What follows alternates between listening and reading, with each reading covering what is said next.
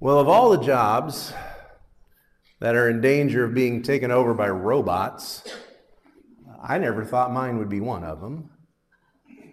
And yet here we are at the beginning of 2023, and one of the things that we've seen in 2022 is the rise of artificial intelligence. Did you know a lot of the news articles that you're reading online and in newspapers, those aren't written by people. Those news articles are written by AI, artificial intelligence out there. They just plug in what they want the story to say. They even tell the robot what it wants to make you feel. And you read those and you're moved by them, you're angered by them, you're encouraged by them. And teachers are worried right now that they can't really do take-home essays anymore for students because the student gets the essay at home and just goes online and types in what the essay is supposed to be about, how long the essay is, and boom, the computer spits the essay out. It's just a matter of time before somebody plugs in a scripture, picks a topic, and says, I want to hear a sermon about this. And even worse, you could tell that robot, I want it to be 15 minutes or less so I can get to the buffet before the Baptists get there. And it'll do it. Not like me. I won't do that, but it would do that for you. Thanks, Jim. Some people don't believe in preaching anymore. They say preaching doesn't work. You know, we live in a world where 250 or 280 character tweets, that's what gets attention. Even if you're not on there, you read those tweets in the news every now and then. In a day when you can do a 1-minute video on TikTok and within moments, thousands of people have viewed that and listened to what you've had to say, preaching doesn't work. But I have to say, I believe in preaching. I believe it has the power to change lives. I believe preaching has the power to change communities. It has the power to change our world.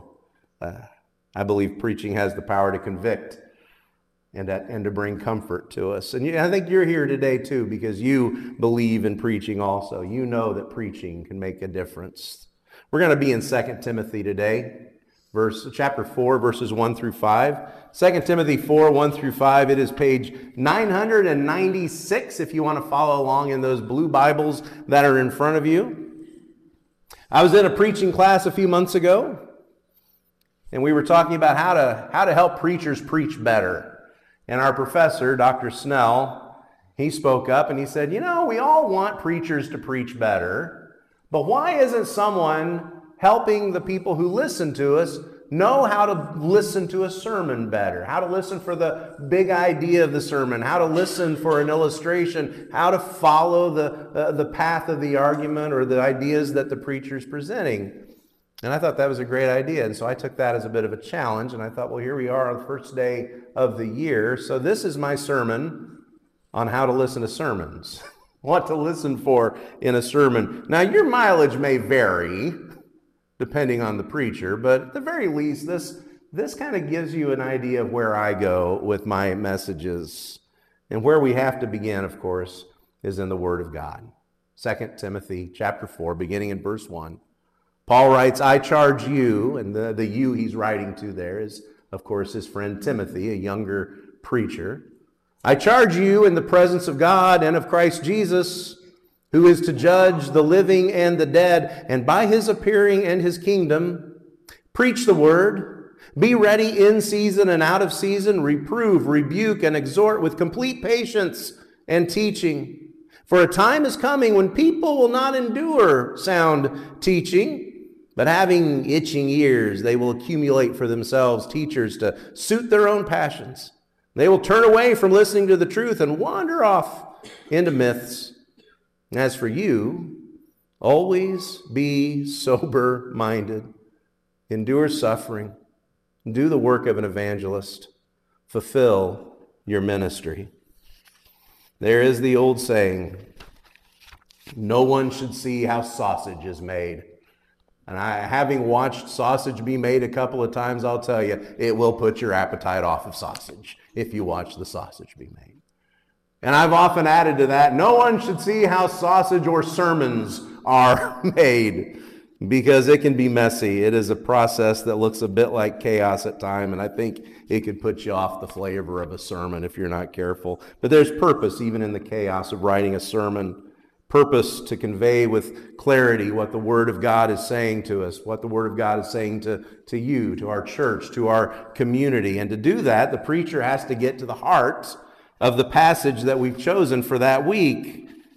And to do that, we have to approach the text of Scripture, and we have to ask the question of the text and of ourselves. What is the one truth? What is that one truth that I want people to hear in this passage, in this message that I have for them?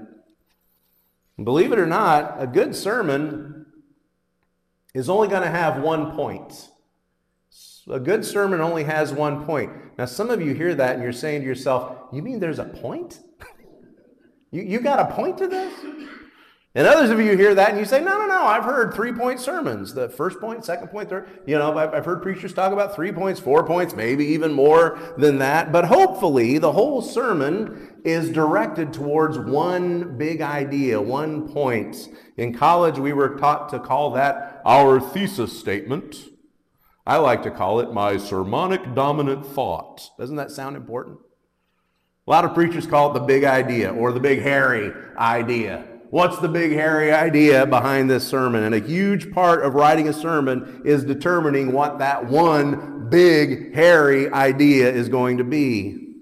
And a huge part of delivering the sermon is making sure you can hear that one big idea that I want to share with you. Most of my sermons, that one big idea is distilled down to I like 14 words or less, a sentence of 14 words or less. Hopefully it's memorable. Hopefully it is pointed to you. I try to make it as personal to you as possible, as pointed to you. I don't want you to miss it. Some preachers will state up front. Some preachers will say, if you don't hear anything else that I say after this, make sure you hear this, and they'll give you their big idea. Some preachers will say, if you fall asleep right now, please make sure you remember this one thing. I'm hoping you don't fall asleep. But we'll try to make sure that you hear that message, that one big idea. You hear Paul's big idea in what he's written to his young preacher friend Timothy. Can you hear Paul's big hairy idea? Verses 1 and 2. I charge you, Timothy, in the presence of God and of Christ Jesus, who is to judge the living and the dead, and by his appearing in his kingdom, I charge you, preach the word. There it is, right at the beginning of verse 2. Preach the word. And everything else that Paul writes in these verses flows from that idea. Preach the word. Everything else that he writes will defend that big idea, will back it up. Paul can do that up front because Paul knows that preaching is important. Paul can do it for Timothy because Timothy, who he's writing to, knows that preaching is important. You and I are here because we believe that preaching is important. Some people might need to be convinced. And it might be that sometimes to get to that big idea, we've got to work through a lot of obstacles first. Sometimes the big idea is stated up front. Sometimes it comes later. Very often in my preaching, the big idea is stated towards the end of the sermon. You'll hear me work through a lot of things before we get to the big idea. You see, I think preaching is kind of like golf because I don't know how to play golf. And a lot of Sundays, I think, I don't know how to preach either. But what little I do know about golf reminds me of preaching. That Steve Hood let me borrow this club. Is that a 9-iron? Is that about that is? I don't know what exactly it is. It says it's a P. Whatever it is. Anyway, Steve let me borrow this club, and Steve came over this summer, and we talked about golf, but really we were talking about preaching, because I had a feeling that preaching was an awful lot like golf. You know, golf would be great if every time you stepped up, if every time you hit that ball from the tee, if every time you did that, you got a hole-in-one. That would be great. Jim, you golf. How many hole-in-ones have you got? Yeah. None. He's got none. Now, Steve Hood will tell you that he's gotten one, right? Steve's gotten one? He'll tell you all about it. See, Jim, here's what I think. He's only got one more than I've ever gotten. I mean, how hard can it be? He's only done it one time. I've done it none. This is one more. That's no big deal. So it'd be great if you could hit a hole in one every time, but you can't because you have obstacles in the way, right? First of all, there's your own strength. Can you do that? But then there's obstacles. There's obstacles like, well, maybe the wind's blowing a certain way and you've got to work around the wind. Or you've got a rough area. You've got some woods to work around. You've got some water. Maybe there's a sand trap. Something that you've got to work around before you can get to that point. You can get to that hole. You can get to that big, hairy idea. And sometimes we have obstacles in our way of getting to the point of the Word of God. Sometimes it's a cultural mindset. Sometimes it's something that our culture tells us that is wrong, but it's sounded attractive enough for long enough that we've kind of taken it in and we've said, yeah, we have to work around that to get back to the Word of God. Sometimes, I hate to use the word, but sometimes it's a prejudice we might have that we've got to work around. And sometimes it's just that, well, we'd rather do what we want to do rather than what the Word of God tells us to do. And so I've got to kind of help us work around those things so we can get to the big idea. Sometimes to get to that big idea, we have to get past a lot of garbage that's in our way. And sometimes we like that garbage. We're very fond of that garbage. And so just like golf, with that goal in view, the preacher will start working towards the big idea. But how we get there can look very, very different. Not every sermon is going to follow the same form. There are a lot of factors that depend on what the final sermon is going to look at. Some of it depends on the text. How straightforward is it stated? How straightforward is the big idea? Well, here, Paul says it up front. Preach the word. Okay, we see it right there. Some of it depends on the preacher. There have been times when I've looked at a text and I've said, I don't think I can pull that off. I don't think I know how to preach that text. There's a lot of texts I can tell you. I just don't know how to preach that yet. Sometimes it's the audience. Can I make sure you hear me correctly? What's the best way to relate this truth to you? But you and I are blessed with a very long relationship. We've been at this together for the last 20 years, for 2 decades, and you have suffered through some bad sermons in that time. Do you want to give me another? Hallelujah, right there. You've suffered through some bad sermons in the last 20 years, but the blessing is we've kind of gotten to know each other through even those tough ones. We know what to expect from each other. We've learned how to hear each other. Sometimes the best way to get to the big idea is for me to tell you some stories, because stories are important to us. The great temptation is just stand up here and give you a lecture. Here are 3 reasons why Jesus is awesome. No one's going to listen to that. You don't need that. That's boring. And more to the point, it's a proven fact that if I stand up here and I just start reciting facts and figures, your eyes glaze over and you start looking like Uncle Ronnie over there. That story of facts and figures will put you to sleep every time. But stories, you're wired to listen to stories. If I stand up here and say, once upon a time, your ears perk up. More properly, if I stand up here and say, there was a certain man who had 2 sons, you're going to lean in and listen.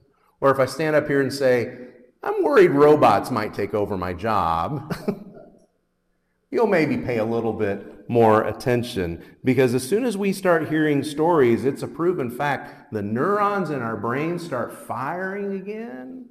We perk our ears up, we lean in, and we want to listen to stories. I do my best to find stories for my sermons that are going to help us understand the Bible and make the Bible more accessible to us. Some of those stories come out of the Bible itself. Did you realize that here's a fact and figure for you, don't let it glaze you over yet, but 70% of the Bible is story. 70% of the Bible is narrative. It's stories. God knows how your brain is wired. God knows that you love stories. Sometimes it's a story from history that I'll pull. Sometimes what I really love to do is tell your stories, tell our stories, personal stories. But often it's not even a whole story. It's just a matter of finding a way to relate the truth, to make it more expressive, to make it more tactile, to where you can feel what the word is saying to you, to try to make it come to life. Listen to what Paul does in verses 3 and 4. For the time is coming when people will not endure sound teaching. Oh, but having itching ears, they will accumulate for themselves teachers to suit their own passions. And they will turn away from listening to the truth and wander off into myth. Did you feel those words? Did you feel the itching ears? You feel the turning away? Have you ever had a friend turn their back on you? Man, you feel that, don't you? And that whole idea of wandering off into their own directions, you feel that. It's expressive language. It doesn't just engage your head, but it engages your heart. I used to have the hardest time with Connor when he was little. When Connor was little, he was quiet. You remember when he was quiet? He was so quiet, some days he would just let himself out of the house, and we wouldn't even know he was gone. And it would be minutes later when someone would finally say, "Has anyone seen Connor?" And he would have wandered off. More often than not, we found him in the park. One time we found him in Dave Bottom's garden once. But more often than not, we found Connor off in the park. Why? Because there are shiny things in the park.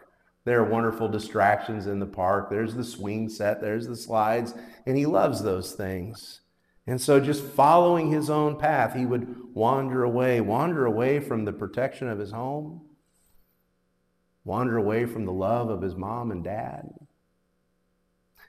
Paul's worried about us in this text, that we will wander away. And maybe something will distract us to the point that we'll just walk away. We'll find something shiny, some shiny new idea, some shiny new thing to be concerned about, and we'll wander away from the truth of God's word. What would it take to make sure that our feet are firmly planted in the word of God? You see what I did there? Taking the scripture, tying it in with a story. I watched you lean in. You wanted to hear more about what Connor had gone through.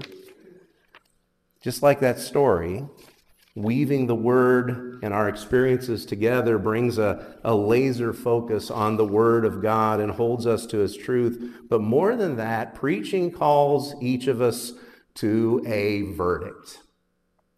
Preaching calls us to a verdict. What do we do with this truth? If I've done my job right, there is one question you should not be able to ask at the end of a sermon. The question is, so what? So what? What difference does anything that you just said make? What difference does it mean to me? So what? I mentioned that in a sermon many years ago in the old building, that the one question you should not be able to ask at the end of the sermon is, so what? And the next Sunday, Danny and Cindy Mars came in. They sat down front, and as soon as I started preaching, they held up signs that said, so what? I love them. So encouraging. So what? Here's the truth of God. What do we do with it? It calls for a verdict. What are you going to do with the Word of God? A couple years ago, I was in a preaching class with Dr. Chuck Sackett. You've all been praying for Chuck. We've got some good news to share from Chuck this week. But you've all been praying. And I was in a class with Dr. Sackett, and I was preaching my sermon. And I preached my little heart out, and I got done. And I looked over at Chuck, and he's got his arms crossed, and he's just kind of thinking about it. And he said a few very kind things, encouraging things, and told me what he liked. And then he asked that question that I had been dreading. He asked the one question I did not want to answer. Chuck looked at me and he said, so Brett, what was the purpose of that sermon? What was the purpose of the sermon? Well, Chuck, I was trying to kill about 20 minutes. Then we can go have lunch. And then I can go home and take a nap. That was the purpose. That was the wrong answer, by the way. That's the wrong answer. A sermon ought to have a purpose. It ought to be there to do something other than just fill time. And honestly, it can be one of the hardest parts of writing the sermon, determining what the purpose of this sermon is going to be, giving thought to how do you finish this sentence? How do you finish the sentence? As a result of this sermon, my listeners will ... My listeners will know that God loves them. My listeners will be certain that they can overcome the obstacles in front of them. My listeners will draw closer to Jesus. My listeners will love their neighbors in very important and tangible ways. How do we respond to the Word of God? You hear it in Paul's encouragement to Timothy, by the way. Again, verse 2, preach the Word, be ready in season and out of season. Reprove, rebuke, and exhort with complete patience and teaching. Well, there's three things right there that a sermon ought to do, that preaching can do. It reproves us. That means to reprimand us. Preaching corrects us. It shows us where we've gone astray. It shows us where we've wandered off. It rebukes us. When we've allowed our itching ears to steer us in directions that we want to go instead of the Word, preaching can rebuke us and correct us, and it exhorts us. That is, it comforts us. Preaching is not just about stepping on your toes. Preaching is not just about giving you a kick in the pants. Preaching should comfort. Preaching should encourage. It should draw us closer to the God who loves us, the God who longs to forgive us. And if I've done my job, if I've prepared for Sunday morning, we will go to the Word of God, and together we will see the truth that God has for us, a timeless truth that applies to our world. We will come away knowing that His Word is alive, that it has the power to impact us, to change our world, to correct us, to draw us closer to Him. That's why I love preaching. That's why we believe in preaching, because we know that preaching has the power to change your world. Now, maybe a robot can do that. Maybe there's some artificial intelligence program that can do that, but I don't think a robot can know your heart. And I don't think a robot cares about your stories. I don't think a robot can hear your needs. I don't think a robot can come over and pray in the darkest moments of your life with you. And maybe I'm going to go down like John Henry. Remember John Henry? And the steam drill. Maybe I'll go down, but I'll go down preaching because I love preaching, and I know that preaching has the power to change your world. And I am so blessed to be your preacher, to have you. It is an honor to get to serve you. I look back over 20 years of sermons, and some of those sermons I look back and I think, what was I thinking? Why was I thinking preaching that? And you might react the same way, but thankfully you're gracious and kind. And while our words and our hearts might fail us sometimes, we're all in this together, and we will get there together because preaching has the power to change your world. 2023 is ahead of us.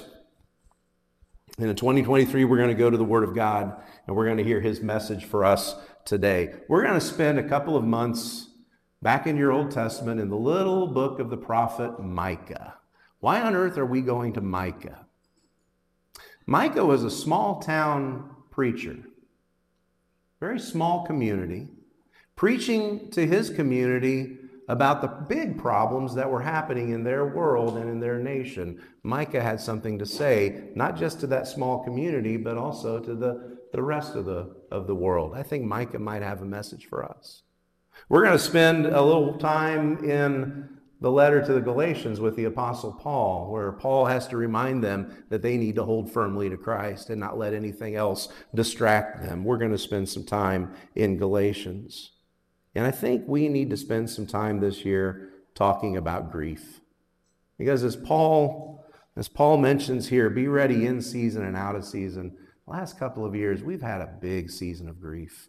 And I think it's important that we spend some time talking about how to get through grief together. And every time we come to the Word of God, we will ask the Holy Spirit to meet us here.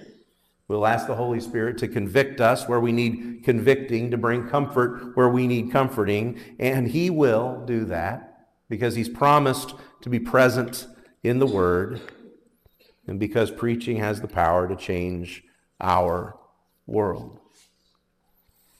Now, I'm the kind of preacher that knows that my sermon is not the most important thing that we do every week.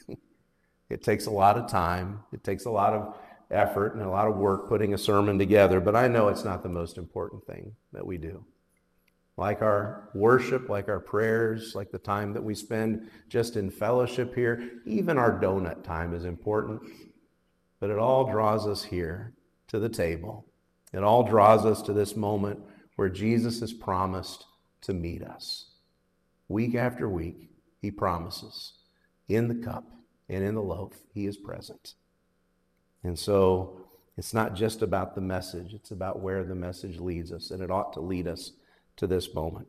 In just a moment, we'll encounter Christ together. We'll meet him here. We're going to sing a song that I think we've sung the first Sunday of the year for the last few years. Just to remind you, the tune is Auld Lang Syne. You were probably singing it with a lampshade on your head last night, right, Tom? Maybe not, no? You've heard Auld Lang Syne before. That's the tune. Listen to the words. They are so beautiful and so meaningful. We'll sing. Let me pray. We'll sing, and then we'll take the Lord's Supper together. Let's pray. Father, you've not left us to wonder who you are. You've not left us to guess about what your will is. You have given us your word. You have shown us exactly who you are and exactly what it means to follow you. And you've shown us your grace and your compassion and your mercy. And so, Lord, we come back to your word every week to hear what you have to show us, to hear who you are. And we come to this table week after week because it's here that we encounter your Son together. Lord, we've been to a lot of places this week. Some of our friends here have been in the hospital. Some of our friends here have been through horrible moments of grief. And yet we are very aware that as we come to the table, we encounter your presence. We encounter your peace. And we know your grace in a new way. We ask you to bless this bread that represents his body broken, the cup that represents his blood shed for us. We ask you to bless this time as we spend it together in your presence. It's in Jesus' name we pray. Amen.